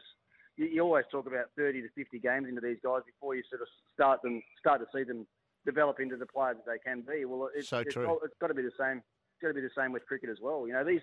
Bancroft was picked reasonably young, didn't have a lot of first-class cricket under his belt, and the only way you get better is by playing against the best for long periods of time. I mean, let's go back to Steve Smith, go back to Khawaja, go back to Travis Head. Where have these guys developed into really good international players after they've been around the setup for a while and learned what they need to do to be successful at international level? So, I mean, there's no doubt that Cameron Green is a highly talented player, but his first class record is only the same as Bancroft's, and his Test record is average about 30 with the bat. So we haven't seen the best of him yet either, but they're pinning their beliefs and trust in him that he will turn into a generational player that we all think he might.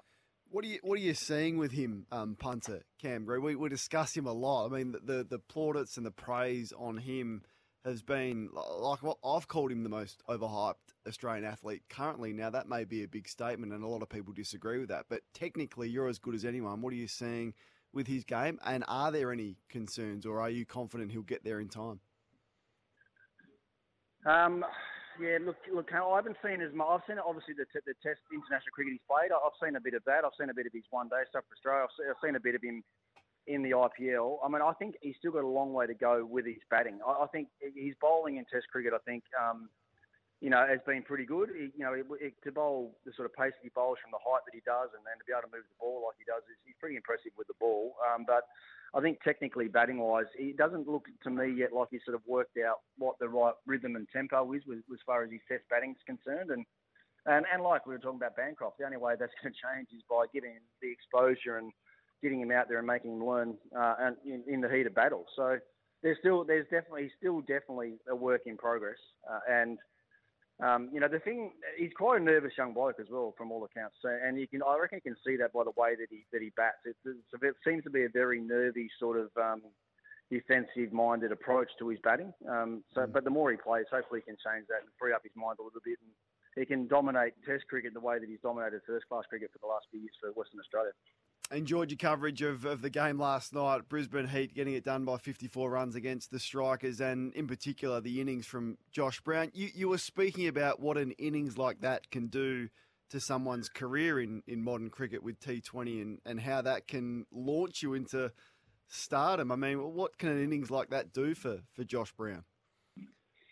He's probably taken phone calls last night and this morning from most domestic comps around the world, I'd imagine. I mean, there's a couple. I mean, the UAE comp, the ILT20 is happening now over in Abu Dhabi, and I think that competition alone can have, I think it's 9 overseas players in each team. It only takes a couple of breakout performances like that. Jake Fraser-McGurk's over there playing in that competition at the moment, in between the end of the Big Bash and when Australian Sheffield Shield cricket starts again. So there are huge opportunities now. There's MLC, that Major League Cricket in America, that's really going to take off the next couple of years. That sort of runs through July, which is obviously the off season for Australian players. So there are huge opportunities, and I've seen it happen a lot in the past. Where having coached in the IPL for a number of years now, that if anyone has a couple of standout performances, it doesn't matter if they've been heard of before, if they're star players or youngsters on the rise. If they have a couple of really good performances just before that IPL auction, then their value normally goes through the roof, and that could easily happen with Josh Brown. I know it's pretty much a one-off, that innings he played last night, but you can that ball striking talent is there, and if he can work out the right way to go about his T20 cricket from here on with the power that he's got, then he could easily find himself in a few other franchises around the world. Yeah, so I just watched the highlight package of it this morning, and it just made me think of the decision to let Chris Lynn go. Would they have seen this in him, saying, well, we've got another bloke who can strike just as well, and all of us would have said, oh, that's rubbish. No one strikes it as well as Chris Lynn in the domestic competition of the BBL, but this bloke did last night. Yeah, he's apparently done it around Brisbane grade cricket for the last few years, which is why he sort of popped up on the BBL radar last year. He's still very raw, and I sort of said it last night as well. There's still a hint of that, that club cricketer about him, if you like, the way he goes about his cricket, even his running between the wickets and the way he sort of, blind turned a few times last night, sort of turned the wrong way. Like that, all that sort of stuff is sort of traits of the weekend club cricketer, but there's no doubting his ball striking ability. I mean, that last night, some of the six hitting last night, it's pretty effortless power with him. He's a big, strong guy, but to be able to hit the ball pretty much about 270 degrees around the ground. If you look at it yesterday, like he hit a lot of off the spinners behind square leg side. He hit the fast bowlers straight down the ground and over extra cover. It was very impressive. And if the Brisbane Heat can get him to do that again in the final tomorrow, then they'll be hard to beat once again. Yeah, that strike over extra cover over long off is just extraordinary. And Punter, some of us have to just blind turn with the bat in the right hand because it's our quickest leg. We just put the head down and go because we know we have to get there. Yeah, it was interesting. It was funny with him last night because I don't know how closely you watched it, but there was one instance last night where he was running down the wicket with his bat in his left hand because the ball had gone on the offside. But when he got to the crease, he changed over into his right hand and turned his back to where the ball was coming from and got in and out. So, and actually, and to be honest, to be fair as well, he actually didn't field in the fielding innings because he was carrying a bit of a sore hip. So he might have been turning on his good hip and not his bad one. Ricky Ponting is with us from Ponting Wines, pontingwines.com.au. Now, Ricky, before we let you go, I had a bit of a crack at you after a game between the Thunder and the Scorchers where you called the pitch substandard. I said that batsmen need to harden up a little bit and not be as precious because I like a wicket that does a bit and gives the bowlers some love. Was I off the mark? And what is your ideal pitch?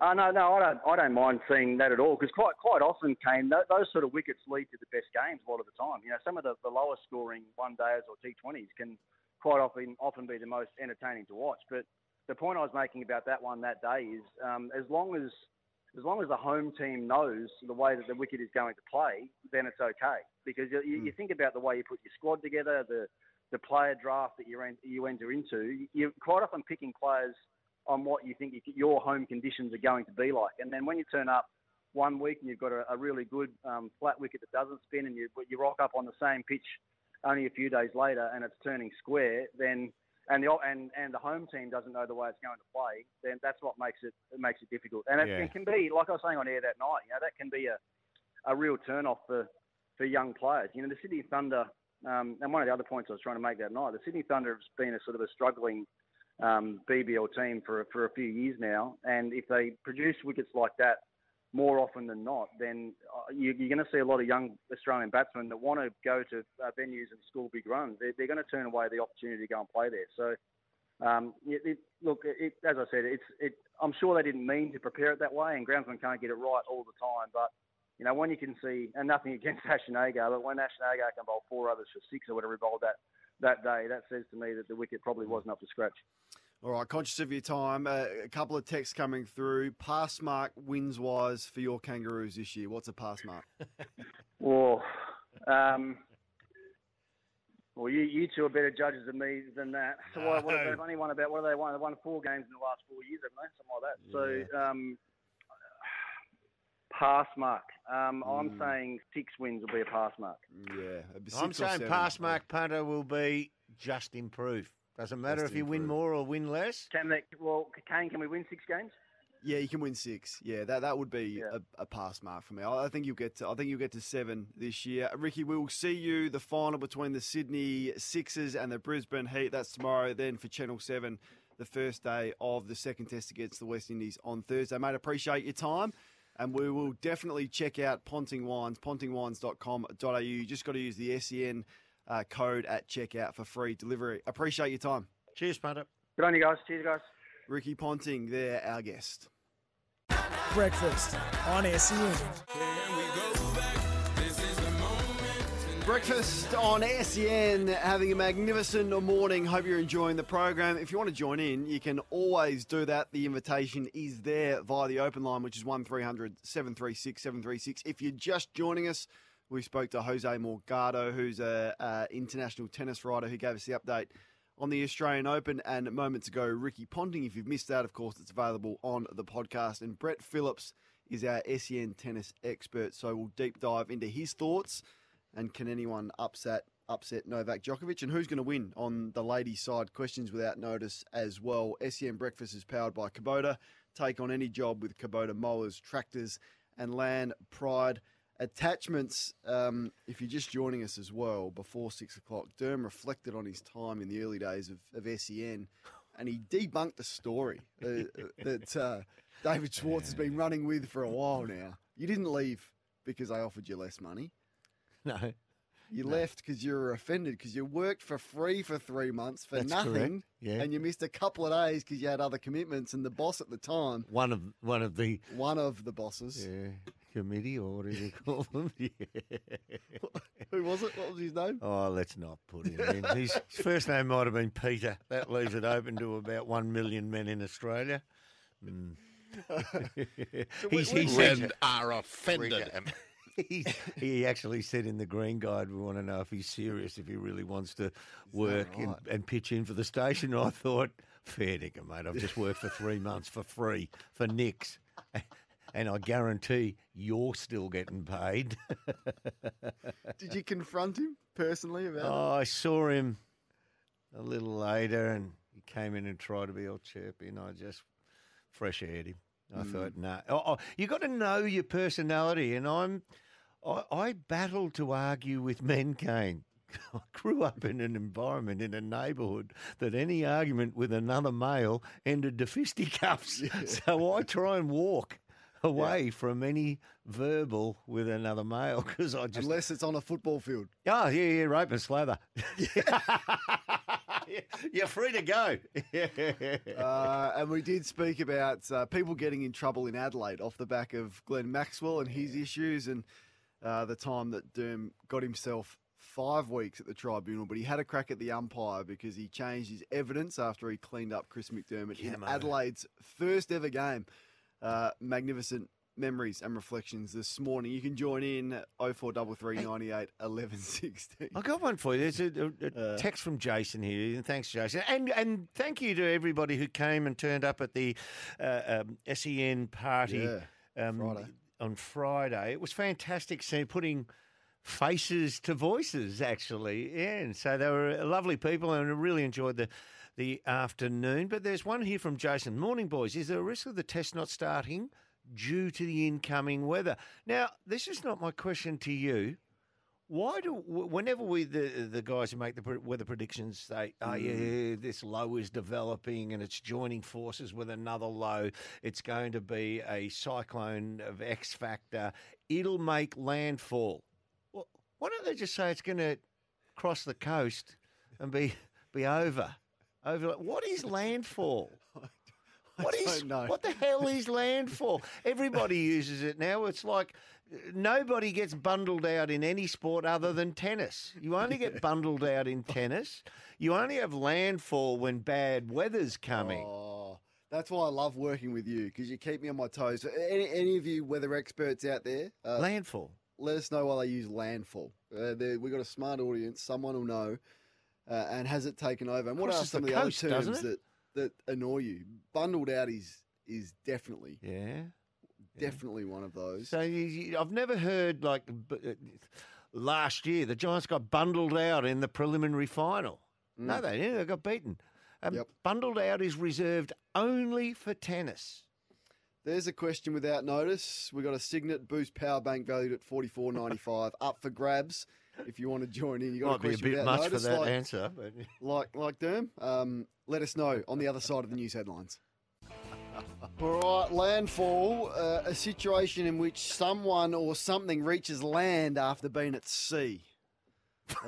That's the definition on. Someone. If you're on your tinny, and the wife says, "Be back in by 6 p.m." Oh yeah, I'll make landfall by 5:30.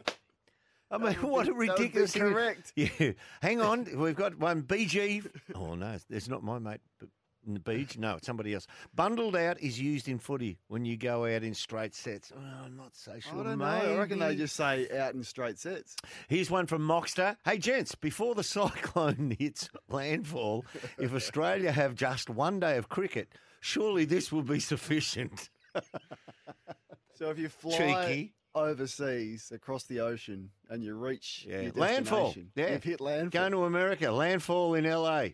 Yeah. Hey, question without notice for you. Sometimes you get a real inkling into what makes people great. And we had lucky enough to have Toby Green on the program last week when Phil Davis was with me. Now, off the back of a season in which he was named the All-Australian captain and took his side to a prelim final within a kick away of a grand final off the back of not many expectations, he says that he wants to bring back the weapon in his game. Dermy said that he became very weak in the contest. Now, how hard could you be on yourself? And the question I've got, is that what the best are? Like they find an area to motivate themselves, because many people would be really comfortable sitting there going, one of the best captains now, I'm the All-Australian captain. I took my team pretty close to a grand final. We're in a good position to go one better this year. But I became really weak in the contest. Did you notice that with Toby Green's game? And is that an inkling or an insight into what makes him great? So, he is a great player. Oh. The one thing I noticed, which I thought was a detraction from where he has been, as good as he was this year, what was his best mark this year in 2023? He stopped flying for the ball as much. Now, when you have a player who's that all-rounder at 6 foot, plays like he's 6'2", 6'3", as clever as when the ball's in motion around him, is super dangerous on the ground and sees things unfold. That's the complete package. The package that he is lost that aerial or the want to go in the air last season. I think that might be what he might be referring to as in contest for the ball when it's in the air. Yeah, so he said he hurt his sternum halfway through the year. He couldn't do any weights. He said he's not a big fan of the weights anyway, but he couldn't do that. He became really weak in the contest, and he wasn't calling for the one-on-one balls. And he was going for more of the front and centre situation, which is what you're talking about, where he wasn't involved in as many aerial contests. He wants to bring that back, but I just thought, I mean, it's what makes the best the best. They find a way to motivate themselves. We're speaking about Novak Djokovic. He said this, it's not about money. I don't need any wins on the ATP tour. I want Grand Slam wins. That's what I'm here for. And, I do remember Kane coming off a ground. And like every footballer, you'd stand in the showers. What you think today, mate, when you're chatting to your teammate after a win, lose, draw. And say, how much you get? And I'd say, I don't know. But I dropped 2 marks. Yeah, it's amazing, isn't it? That's what you'd think about, how not to drop those 2 marks next game. Yeah, so there's an appetite for betterment pretty well until your body starts failing. Yeah, never. You were never satisfied. No, there was always you'd focus on the losses in the game, the failings in the game more than the successes, because the successes, you repetitiously, you can keep trying, endeavouring to produce them, but it's when you fail in the motion, be it whatever it is, whether it's kicking a goal. Had 6 shots, kicked 2 goals, 4. It's what you failed at. You've got to get better at. It's what makes the best. The best. This is SEN Breakfast, the Australian Open. It's quarter-final time. Our expert is Brett Phillips. And if you've got a question without notice for us, give it to us and you go in the running to win the Signet Boost Power Bank valued at $44.95. They're magnificent. Keep everything powered 24/7. And we're here, of course, thanks to Kubota. Take on any job with Kubota mowers, tractors and Land Pride attachments. We'll talk some tennis next.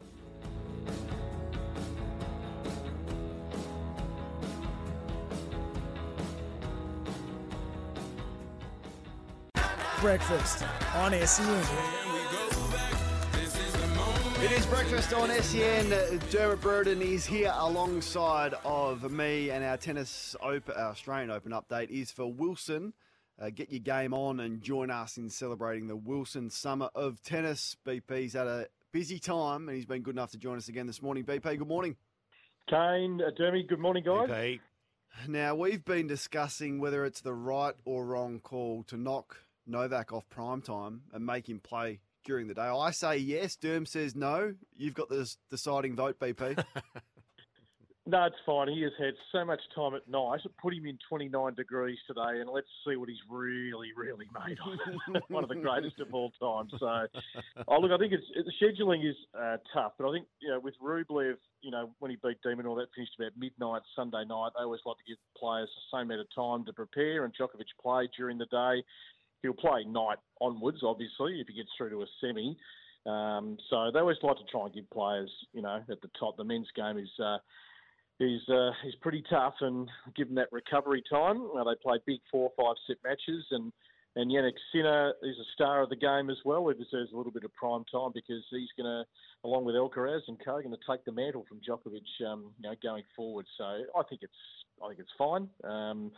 Novak, I'm sure, would like to play at night, but he's 8-0 with Taylor Fritz, the head-to-head today, so I'm going to back him in. So that's an intriguing match because Fritz he came out and he blew his opponent away, and it almost looks like could this be like one of those moments? Well, there'll be 300 million Americans, backing him in tonight. Well, look, he's a great ball striker, Taylor. He's had a great couple of years to rise to the top 10, Dermy. Paul Anacone's had a lot to do with him, who coached Sampras and Federer. Californian boy who just has grown up with tennis in his veins. I remember sitting, right down low courtside of the ATP Cup a year ago, and boy, oh boy, he could hit the ball hard. And his coach, Michael Russell, was a former player on the tour who's a fitness fanatic, but he said, okay, you've got all this power, Taylor, but you've got to be able to move out on the tennis court and be a big gazelle and just get to balls. Players are playing the drop shot more. There's more variety. So he's added the wheels to the power, and it's trying to combine all that with, being in the right mental state. And think back, US Open quarters last year, these two met, and it was 6-1, 6-4, 6-4. So the last 2 sets was only a break of serve. And then they played a 5-setter at the Australian Open when all the fans got kicked out with the curfew back in 21. That went to Journey. So, look, he's got to break through it sometime. I forgot about Novak that. on this court. Yeah, Novak on this court, though, is just the king. I mean, he might have a niggle, he might have a sniffle, but they've got to bring him down best of 5. They're all dying to, do that, but it's a tough equation. We touched on Alcaraz and just the star power that he possesses. Derm sort of captivated by not only his ability, but the way he carries himself and the aura, BP. No one has been a bigger fan of he than you. Can he do it?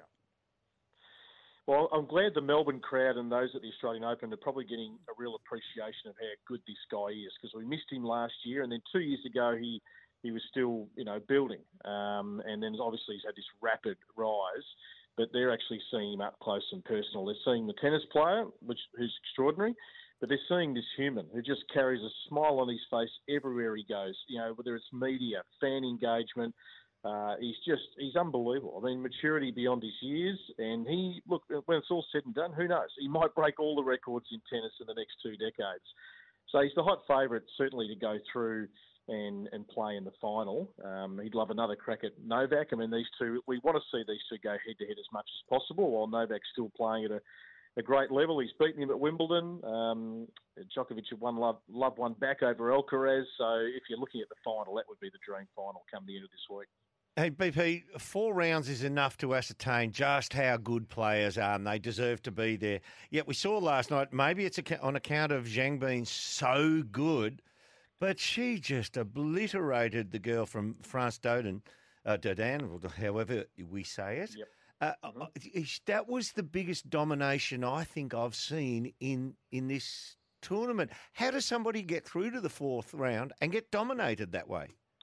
Yeah, I mean, it's funny because, I mean, we didn't factor her in, Dodin, at all. And obviously when Jess Pegula went out, it just opened up the draw, depending what section you're in. And sometimes you can just have a little dream run, you know, as Steve Bradbury, everyone falls over and you just sneak through to another round and you keep going and you have your moment in the sun. She might never, ever get back there again. But let me tell you, this Zhang of China is a superstar in the making. And, you know, Li Na's back at the tournament this week playing in the Legends, who, you know, has inspired a lot of young Chinese girls to play.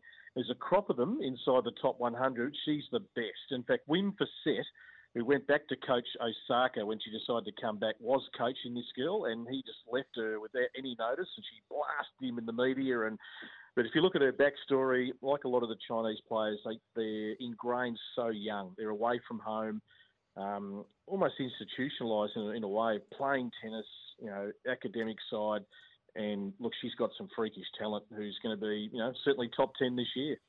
We saw the other night Dermott play a really good game, got knocked over in the end and blown away in the final set, but his opponent, Rublev, he's so hot-blooded in the way he argues with himself, his coach. I was saying earlier, it almost looks like he's one of those hot-blooded Spaniards or Italians. He's got all these emotions, which normally doesn't ride with a Russian player. But the one thing I wanted to ask about him, his coach in the stand, is it being relaxed? Is it allowed now? But his coach was actually physically gesturing to him, coaching him how to play shots, what he wanted. He wanted topspin. He started flicking his hand back.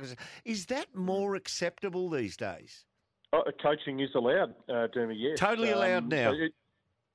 Well, you know, it used to be just the hand gestures, and obviously there was always the coaches coaching without saying anything. They had little signals and hand gestures, and then the tours, about a year or two ago, said, no, let's just conform to other sports here. I mean, coaching's allowed. Why isn't the coach allowed to have some influence? So now we're seeing this, obviously, dialogue that can happen between coach and player, whether it's hand gestures, verbal. Diana Yastremska, who won yesterday, her coach, he was full on. He was mic'd up too. It was actually great to listen to. I couldn't understand a word of it, mind you, but it was very entertaining. And, it's certainly allowed now. And the coach is such a big part of the journey that they just got that different lens that they might just say one crucial thing that could, you know, give their player an advantage. Huge day of action, BP. You'll be all over it. Hopefully we can chat to you tomorrow. Yeah, 7 o'clock tonight. A couple of crackers on Rod Laver will bring it to you live. How good is that going to be? Brett Phillips there for Wilson. Get your game on and join us in celebrating the Wilson Summer of Tennis. Novak is up in the daytime today, which is... And Mark Philippoussis. Yes. He kicks off play, on the BP. Legends Tour. I wonder if he's still sending them down at 220 kilometres an hour with that big serve and big forehand that Mark Philippoussis possessed. We'll be back to wrap things up after this.